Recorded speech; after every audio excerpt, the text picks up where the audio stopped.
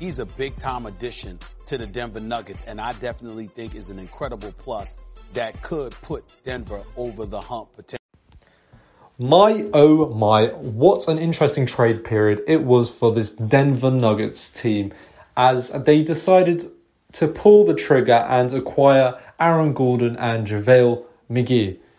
But before doing a deep dive analysis as to why the front office thought that those were prudent moves, we should probably look at how the roster was performing prior to the trades to get an idea and understanding as to why the moves were made.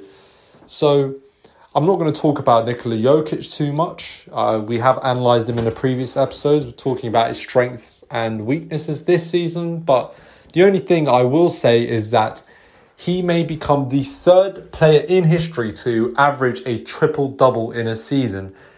If he decides to go full Russell Westbrook mode and pump up his assist numbers from 8.6 assists a game at the moment to obviously getting up to 10 assists a game, he will become the only big man in history to actually achieve a triple-double for the season, which would be unfathomable if you were to say that maybe 10 years ago. It is incredible what he's achieved this season, and there is a very good reason as to why he's the current front-running MVP candidate, you know, aside from all the other candidates dropping off like flies due to injury.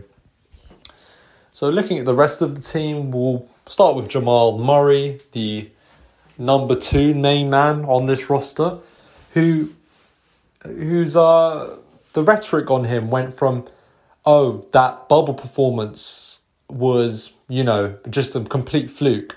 This was the rhetoric at the start of the season as he was underperforming and dealing with some niggling injuries, whereas he starts to perform close to what he was performing at in the bubble in the past month to 2 months. He's been balling out of his mind, and it's gone back to Jamal Murray is going to be a perennial all-star, and he is a future star of this league. I think it's very important to say that this streakiness in Jamal's play has been with him for most of his career. Perhaps his highs now are higher than they were ever before in prior seasons, but we've always seen inconsistency from him, and it could be for a multitude of reasons. It could be because he had 2 other guards on the roster who he was, you know, contending with in terms of, you know, Gary Harris and Will Barton. Of course, we'll talk about Gary Harris later when it comes to the trade with Aaron Gordon, but who knows what the reasons are for Jamal Murray's inconsistencies, but they have always been there. So before we either you know, undervalue Jamal Murray too much, or before we overhype him and say, you know, he is the next big thing, he's a superstar, it's important to understand that he is probably like Goldilocks' porridge, somewhere in the middle of those two things.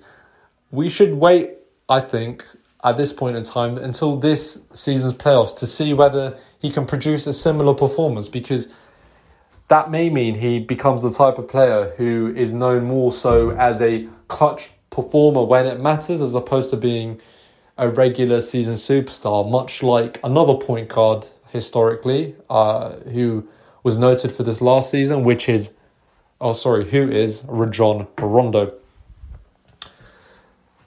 Looking at the rest of this roster, I actually analysed a bit more as to how these other players have been playing and what kind of role that they've handled on this roster. So maybe starting off with Monte Morris, who is really a scoring spark for this team off the bench as the point guard, playing around 25 minutes a game, shooting decent splits. I think he's shooting 35% from free, which is okay. I'll quickly look at Campazzo as well, who's this Argentinian point guard that these guys got, who's a rookie this season. He's on the older side. I think he's either 28 or 29. But he's been praised by so many of the players and so many of the staff for just giving it 100%, and he absolutely does. Despite being below 6 feet, he averages over 1 steal a game. He just hustles all over the court. He shoots okay from the three, shoots 35%. Bit more worrying is how he shoots from the field, which is 37%, and it's very evident, visible that he struggles from around the rim due to his lack of verticality and height. But he does so much else for this team, so there's a reason that he's averaging close to 20 minutes a game, despite being under 6 feet, playing as a rookie and having quite obvious flaws. So we've talked about those two players. We also know about Will Barton. Probably not going to talk about him too much just because everyone knows what kind of player he is. Quickly, I'll mention PJ Dozier as well, who's 6'6", and who's probably is the only guard/wing who's a bit on the longer side and can therefore defend when the likes of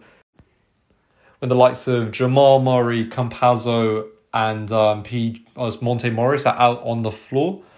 So that was really one of the problems for this team, was the fact that they do have these guards who are decent shooters and are not bad defenders, but are really hindered by the fact that they're so undersized. I mean, they were playing Will Barton, who is a shooting forward, but he's on the short side for a shooting forward, as the 3.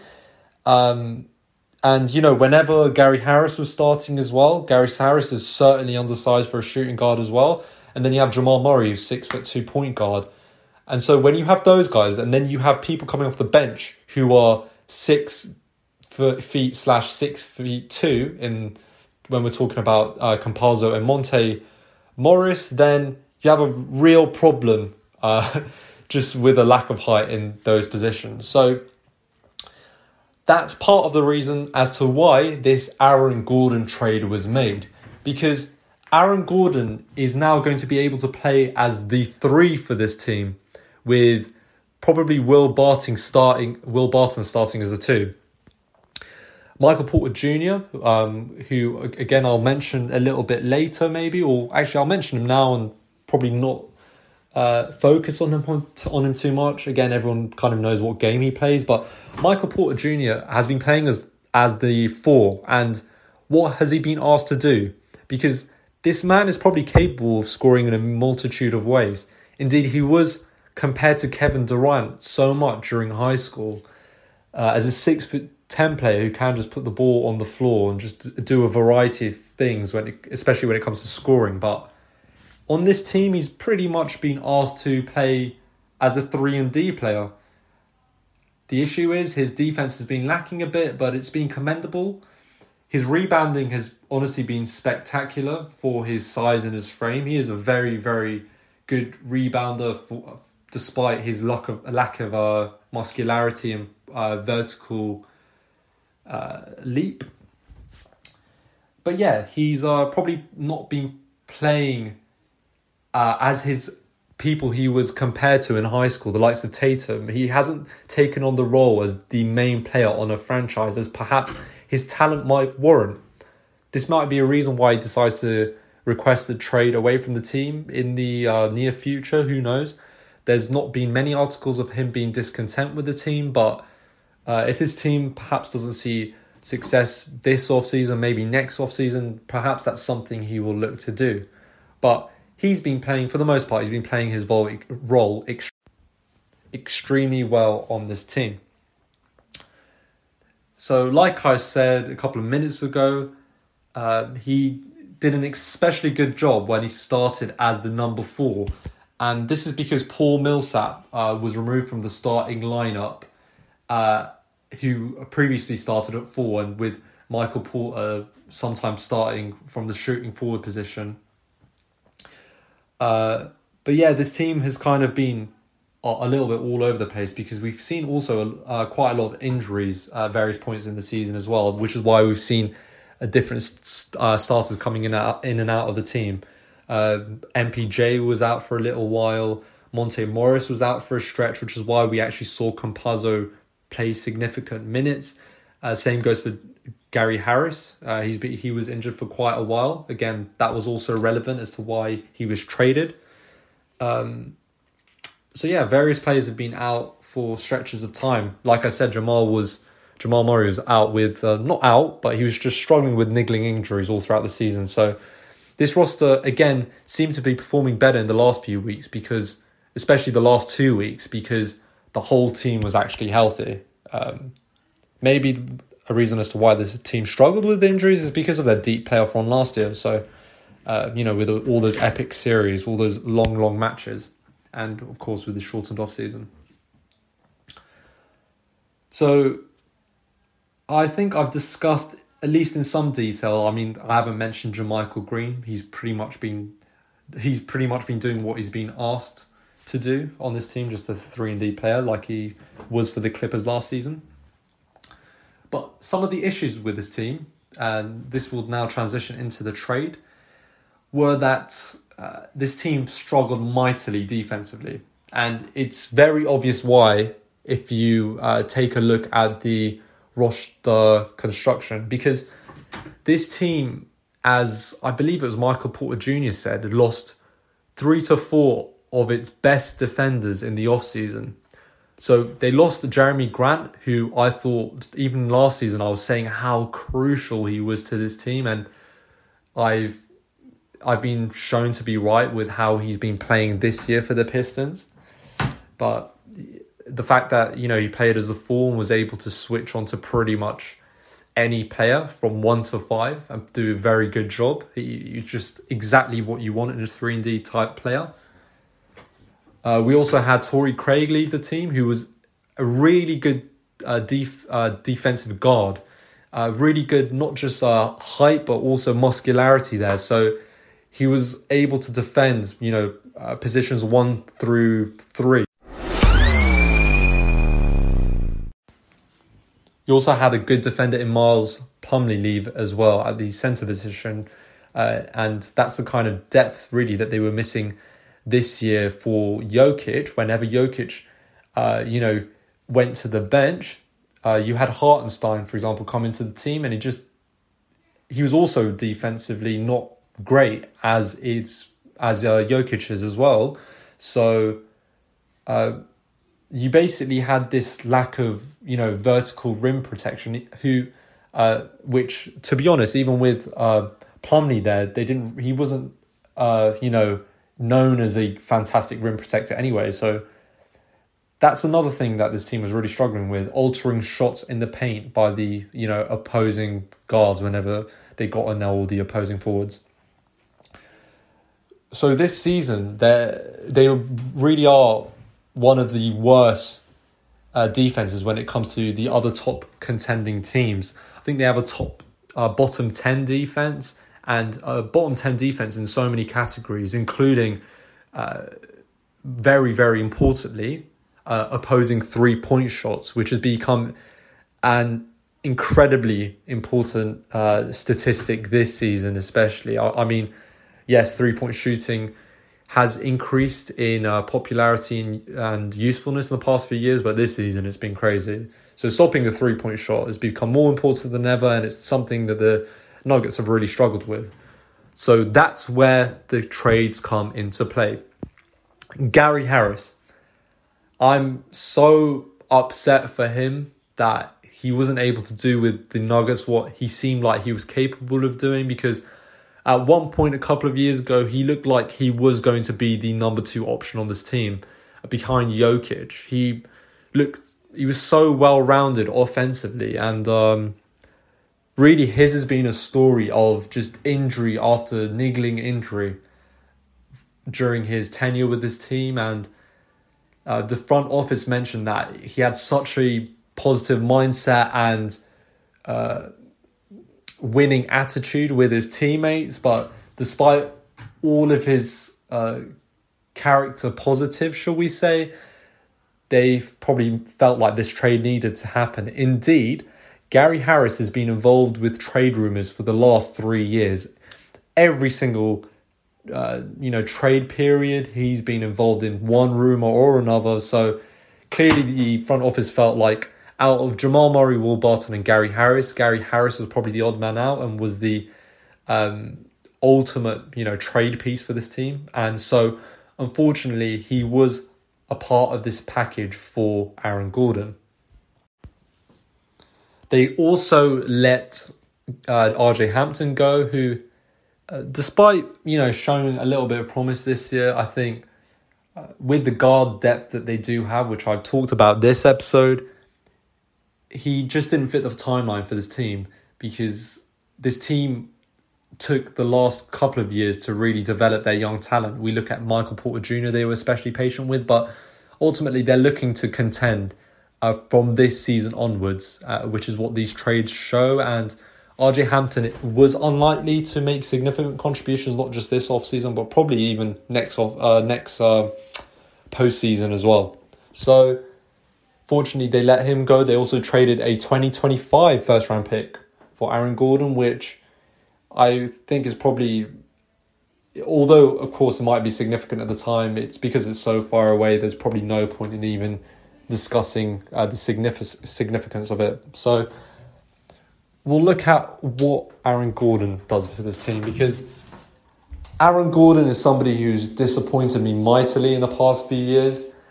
By his fourth season in the NBA, he was averaging 17 points on pretty decent efficiency, despite some poor three-point shooting. But at that time, I thought this guy is for certain. I was almost certain that he was going to become an all-star in the next few years. Whether or not that was going to be a perennial all-star, that was yet to be known or seen. I wasn't sure about that, but I thought he was going to get at least one all-star berth in the next few years. And very, very slowly, it seems like he's regressed ever so slightly each year and not progressed as perhaps not just myself, but many Magic and also NBA fans may have expected of him. Because we know he has all the physical tools. We've seen that, he should have been a multiple-time slam dunk champion. But yeah, just frustratingly inconsistent with his play. Shot too many mid-rangers, even when it comes to finishing at the rim. Although he's a great dunker, in terms of finishing those tough layups, he wasn't great at. Not a very good three-throw shooter. Really struggled from a three-point line during his career. But it is something that he's turned round. And therefore, it is something that he can contribute for this team, because he's now been a 37% three-point shooter for the past 2 years. And that's more than serviceable enough for this team. So that asset, combined with his ability to generally finish at the rim, will be invaluable, especially on a team with a center like Jokic, who's capable of finding. So expect Aaron Gordon to be consistently cutting towards the basket and for Jokic to find him on vertical plays. We've already seen flashes of it in the first 2 games that he's played for this team. And I think it just adds another dimension to this offense, because this offense didn't have too many players who were elite slashers and just athletes in that sense. So that's incredibly important. But the other critical factor of Aaron Gordon's play is that he is a good defender, and more than that, he brings that height as well. I was talking about the lack of height, but if Aaron Gordon was to play at the 3 and with Michael Porter Jr. at the 4, then you're looking at a starting lineup that's no longer undersized. And it also his defense provides a replacement for Jeremy Grant. He's not as good a defender as Jeremy Grant, but it showed how sorely they were missing somebody who could just match up onto the best forward / guard of the opposing team. Probably won't see Aaron Gordon matching up to guards, but taller shooting guards. He fills that role for the team. So I think it was, and despite Aaron Gordon's flaws and despite his shortcomings in the past couple of seasons, I still think he's a good player, and he's just a very, very good fit for this Nuggets team. So yeah, that trade was, if you're grading it, it's probably an A- for the team. And I'd say only an A- because the 2025 pick is a first round draft pick. And maybe they didn't need to give that away. But anyway, that's too far into the future to really consider. The second trade was for McGee. So the team traded away Hartenstein and 2 second-rounders for JaVale McGee, who was on the Cleveland Cavaliers. And that, I think, was an absolutely excellent trade. I mean, you're giving away second-rounders, which, more so, to be fair, in the league today, teams are valuing them slightly more. They've seen other franchises really make the most out of their second-round picks. The Toronto Raptors are an excellent example of this.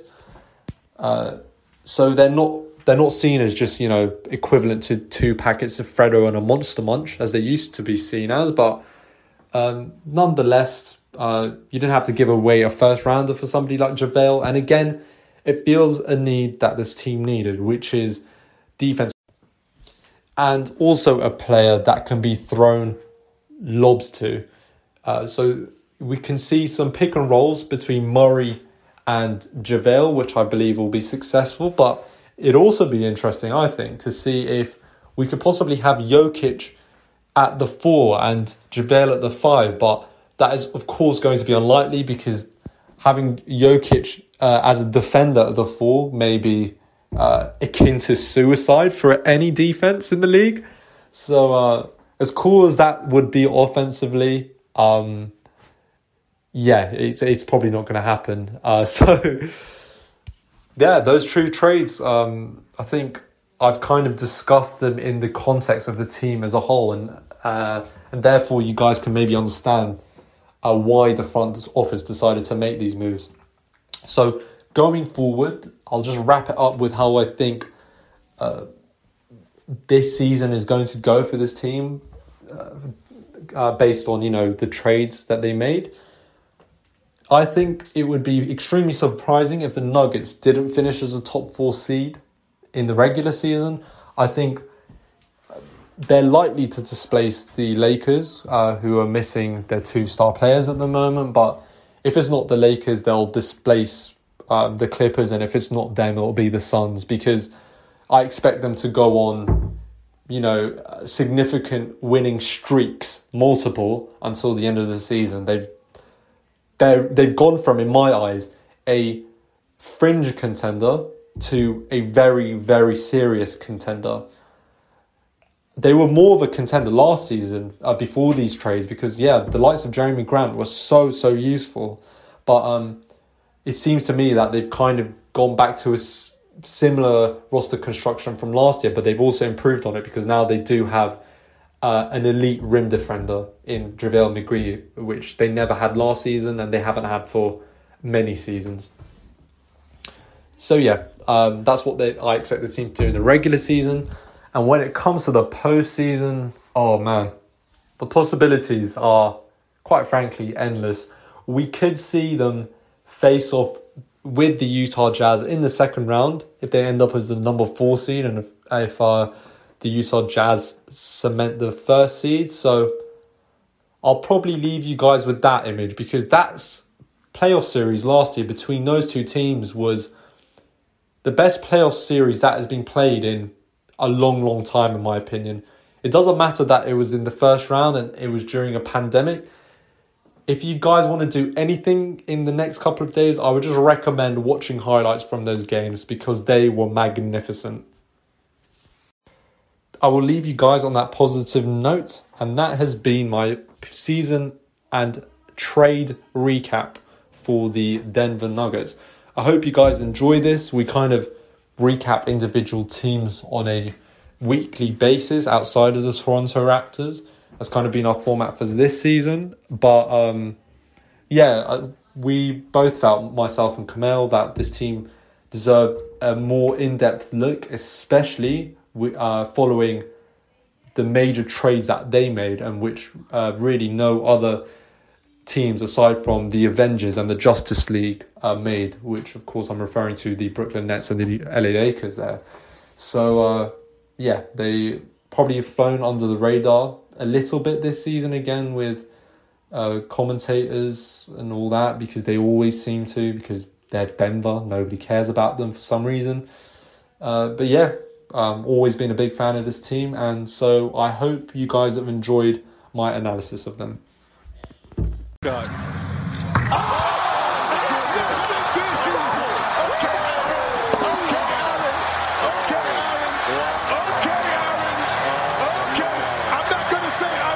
Since 2000.